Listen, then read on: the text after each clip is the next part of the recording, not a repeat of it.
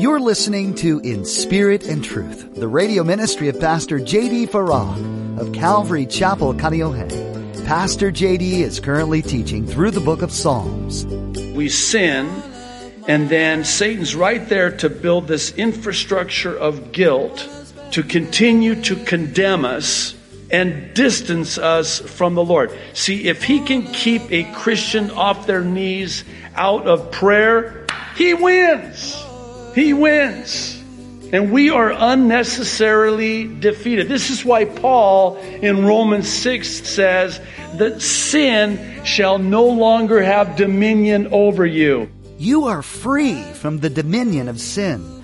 You will still face temptation as you follow Christ. Christ himself faced temptation after all. But as Pastor J.D. encourages us in today's message, you are no longer subject to a pattern of being defeated and enslaved by it. You can live in that freedom and joy by simply surrendering yourself fully to Jesus. Now, be sure to stay with us after today's message to hear how you can get your own copy of today's broadcast. Subscribe to the In Spirit and Truth podcast or download the In Spirit and Truth iPhone or Android mobile app. But for now, here's Pastor J.D. with today's edition of In Spirit and Truth in Psalms chapter 127. When your children watch you as you're training them, and by the way, what's the number one thing that a parent has to be oh so careful about in training up their children? Hypocrisy. Do what I say, not what I do. Oh yeah, how's that working out for you? No, they need to see it modeled. My boys needed to see modeled by me how it is that a man of God loves his wife like Jesus Christ loved the church and gave himself for her. I want, if the Lord tarries, for my sons' wives, yet future, to say to me, thank you for the way you brought up your boys, because you taught them well and you taught them right and you brought them up right. They know how to treat a woman, because those boys watched how I treated their mom. The best thing you could ever do for your children, Dad, is to love their mom and to model for them. This is what a man of God looks like. This is what a godly husband looks like. This is what a godly man looks like. It's not just in words, it's in deeds. Psalm 129, another song of ascents, verse 1. Many a time they have afflicted me from my youth. Let Israel now say, many a time they have afflicted me from my youth, yet they have not prevailed against me. The plowers plowed on my back. They made their furrows long. The Lord, verse 4, is righteous. He has cut in pieces the cords of the wicked. Let all those who hate Zion be put to shame and turn back. Let them be as the grass on the housetops, which withers before it grows up, with which, verse 7, the reaper does not fill his hand, nor he who binds sheaves his arms. Neither let those who pass by them say, the blessing of the Lord be upon you. We bless you in the name of the Lord. Okay, what is the psalmist talking about here? What is this psalm about? Well, it's about expressing the confidence on the part of God's people for the deliverance of the Lord in the face of affliction and persecution. And the psalmist, though speaking chiefly about the affliction and persecution of Israel, this is one of those timeless truths for us today. And by that I mean, God is always, and I mean always, going to have the final word when it comes to the affliction of his people for the sake of righteousness. Let me say the same thing in a different way. If you're on the right side of a matter, you can be rest assured, though it may not seem like it, the adversity that is against you, those that are antagonizing you, those that are afflicting you, those that are persecuting you, for righteousness' sake, you can be rest assured that God will have the final word. This is what we were just talking about in 2 Corinthians when Paul's writing to the church in Corinth in chapter 4. And if there was ever a man who could say this, it was the Apostle Paul. Listen what he writes in verses 8 and 9 of chapter 4. He says, "We are hard pressed on every side, but not crushed. Perplexed, but not in despair. Persecuted, but not abandoned. Struck down, but not destroyed." Again, there's a paradoxical truth woven into the fabric of this psalm and what Paul is saying here in 2 Corinthians. And it's that of, yes, this is what might be your lot in life, that coworker that just, because you're a Christian, and worse yet, they might be your boss. And they just make your life intentionally very difficult just because you're a Christian. Let me share with you, maybe just give me a couple minutes, a true story. I've shared it before. It's been a while, but I think maybe it's apropos.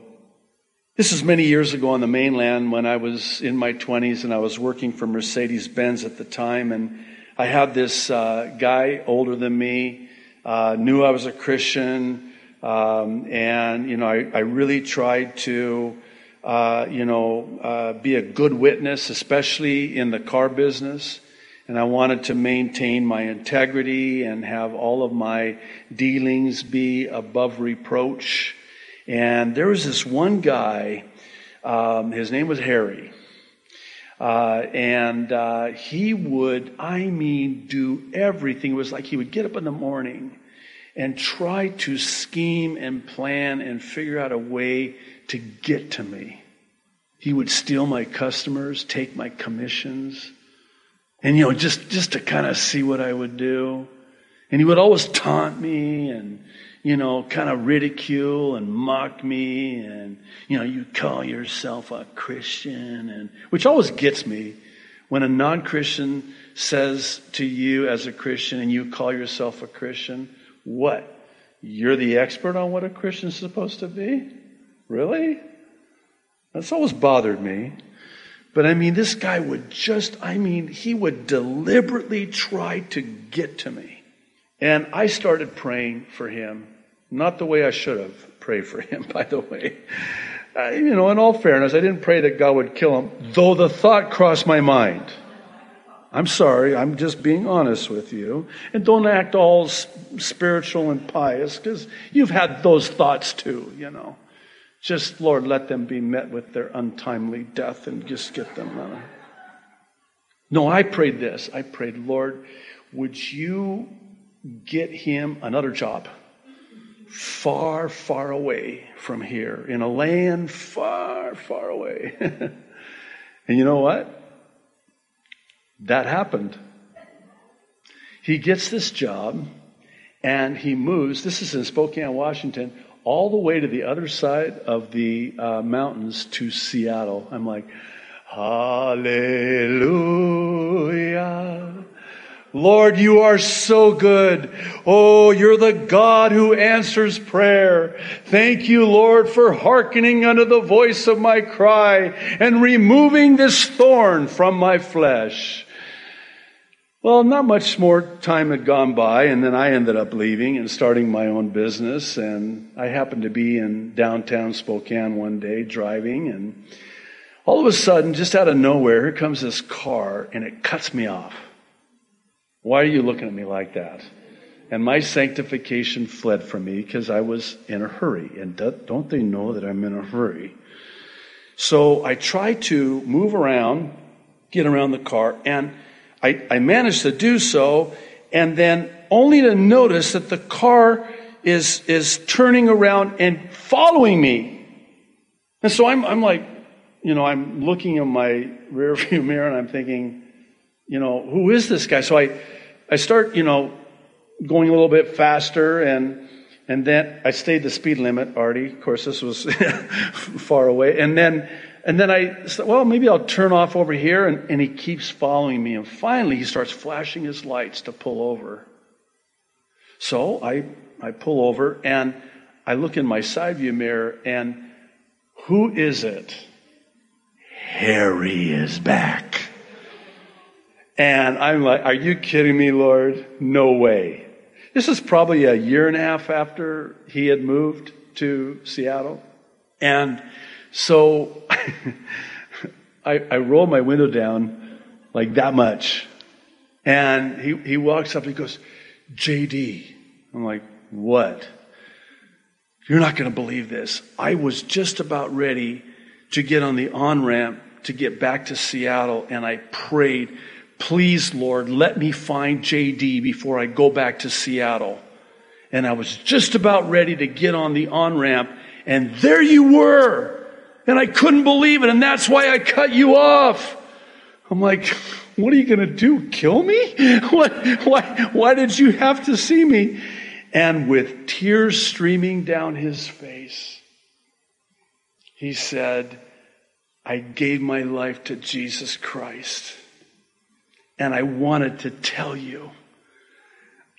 Oh my goodness. I was mortified. I'm like, oh God, forgive me. I'm so sorry. Here's the thing. I didn't even pray for him to get saved. How shameful is that? Oh my goodness.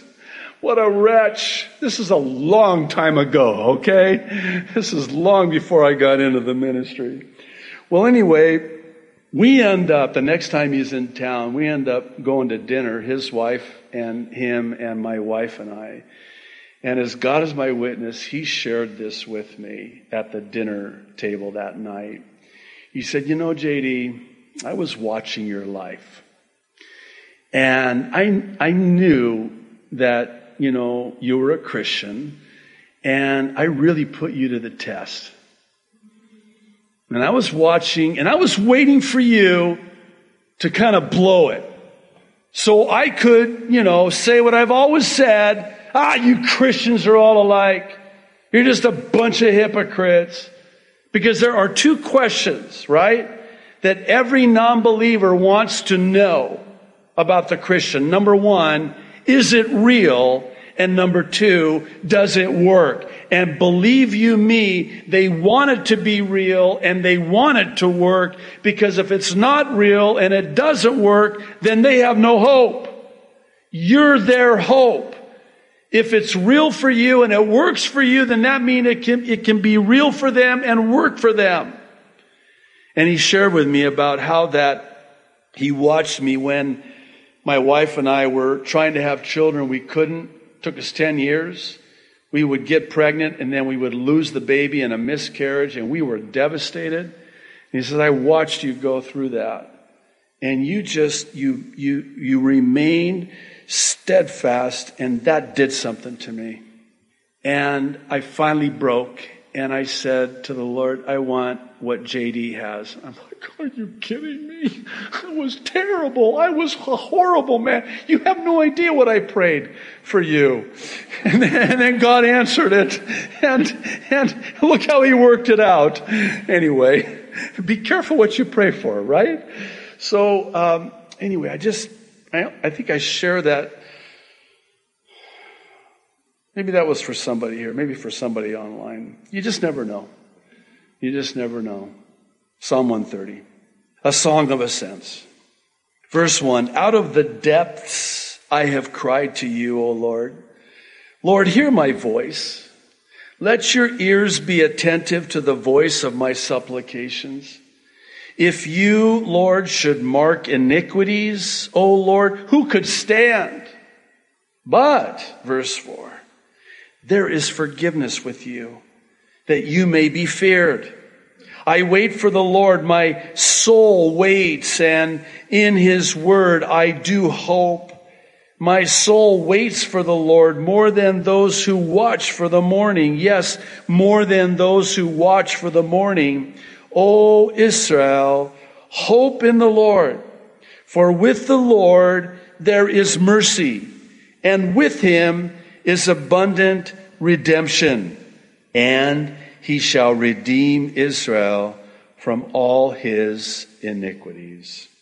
So Psalm 130 is a very encouraging psalm, especially for those who might be in the depths of sin and all the guilt that comes with it, or in the midst of a very difficult trial.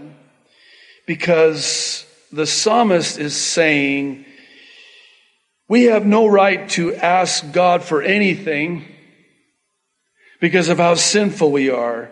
And isn't it true that the enemy is right there to remind you, hey, I wouldn't go to the Lord just yet after what you did? After those thoughts, the intent of your heart, after you just got into the flesh, I wouldn't pray. Lord, the Lord's going to answer your prayers after what you did, after how you sinned. Don't even think about it. Forget about it. This is the one thing, and I was thinking about this. Just bear with me. We're almost done. Think this through with me. Satan knows that he can sever the most powerful connection we have vis-a-vis prayer. And the way he'll do it is to tempt us to sin, because when we sin, that connection is severed until there's a confession of that sin.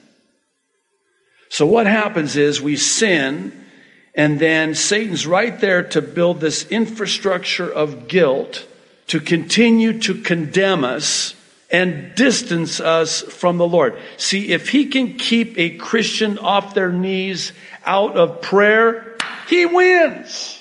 He wins. And we are unnecessarily defeated. This is why Paul in Romans 6 says that sin shall no longer have dominion over you. Very misunderstood promise of all the promises in God's word.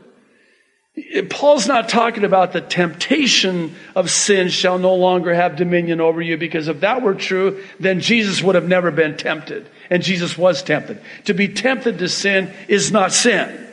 It's when we're enticed and we give into it and we are dragged away by it and commit the sin. That's what Satan's intention is. Because he knows that once he can get us to sin, then that connection is severed. Now, how are we going to reconnect? We have to confess that sin. 1 John 1:9 has been called the Christian bar of soap. If we will confess our sin, he is faithful and just to forgive us and cleanse us of all unrighteousness. And here's the thing. It's instant. It's instant. Never let the enemy get away with lying to you and telling you this one was really bad, especially because you told the Lord you would never do that again, and there you did it again. And the Lord has had it up to here with you. He has told you till he is blue in the face. But it sounds like your earthly father, doesn't it? It's not your heavenly Father. So, you better give him a couple days to kind of, cool down and forget this one before you go to him. No. Let me ask you a question. Do you think for a second that the Lord is surprised when we sin? Can you imagine that? So we sin, and here's the Lord going, I can't believe it. What in the world? Are you kidding me? He did it again? You think the Lord was surprised by that? No. The psalmist is crying out saying, Lord, I don't deserve it, but you're a merciful God. Lord, I'm so sinful. I'm such a wretch, but you're a gracious God. Lord, I have sinned against you. I have no right to come to you, but you're a forgiving God. And you will always hearken unto the voice of my cry because you love me. You're merciful. You're gracious. And oh, by the way, that sin was paid for. I was thinking about this on the way here tonight. How it is. I mean, just to get your mind around just how it is that not only are we forgiven of our sins, though they be as scarlet, he makes them white as snow, and he removes them as far as the east is from the west and remembers them no more. I like how one said it. Every time we pray and ask for forgiveness for a sin again, a second time, we're reminding the Lord about it because he already forgot about it. It's kind of like, I already forgave you for that. You just reminded me of it. I already forgot about it. I already moved it as far as the east is from the west. Why are you bringing it back?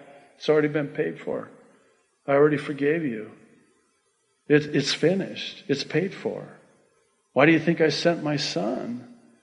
He paid for all of your sins, past, present, and future. What, there's a limit? What, do all of us have certain points or a number that, we get to? I was thinking about this. This will be the last thing and we'll close. When Peter queries Jesus about, how many times should we forgive, someone when they sin against us? Like what? 7? 7? Oh, Peter, you're such a loving and forgiving man. No. Not 7. 70 times 7. You know how many times that is? 490. I didn't figure that out. I read that in a commentary. That's how I know it's 490. I guess I could just, calculate it. 400. In other words, if somebody sins against you 490 times, you get the impression that, they don't like you. You can take a hint, right? What was Jesus saying? You forgive them 490 times, but if they sin against you 491 times, no, that's it. 490, that's the limit. No, don't keep count. You forgive them. Now here's the point. If we're to forgive each other that much, how much more will our Heavenly Father forgive us? Is there any limit to His forgiveness for our sins? The only sin that cannot be forgiven is the one that's not confessed. The only sin that cannot be forgiven is the one that is not confessed. There's a lot to learn from the book of Psalms, and we're so glad you've joined us to sift through it all with Pastor J.D. Farag on In Spirit and Truth. The range of emotions expressed in the pages we've been studying give us an accurate and beautiful picture of our Heavenly Father, the almighty and loving creator of the world. Before we end our time with you today, we'd like to share how you can access more of these messages right now. Simply visit inspiritandtruthradio.com and click on Listen to search through our archive of Pastor JD's teachings. You can even take these messages with you on the go with our mobile app. Find a link to our app on our website or search for In Spirit and Truth in your app store. This will provide you with hours of insight into the Bible, helpful links, and access to the latest editions of Pastor JD's Mid-East Prophecy Update. In these updates, Pastor JD takes a critical look at the news and events happening around the globe and compares them to the prophecies of the Bible, sharing God's views on what's taking place. These messages are new each weekend and will help you put world events into an eternal perspective. These Mideast Prophecy Updates are also available to watch on our YouTube channel, which you can access through our website. Again, that address is inspiritandtruthradio.com. Thanks for taking the time to listen to God's Word today. We pray it's blessed and encouraged you greatly. Pastor JD will continue studying through the book of Psalms when you join us next time, right here on In Spirit and Truth.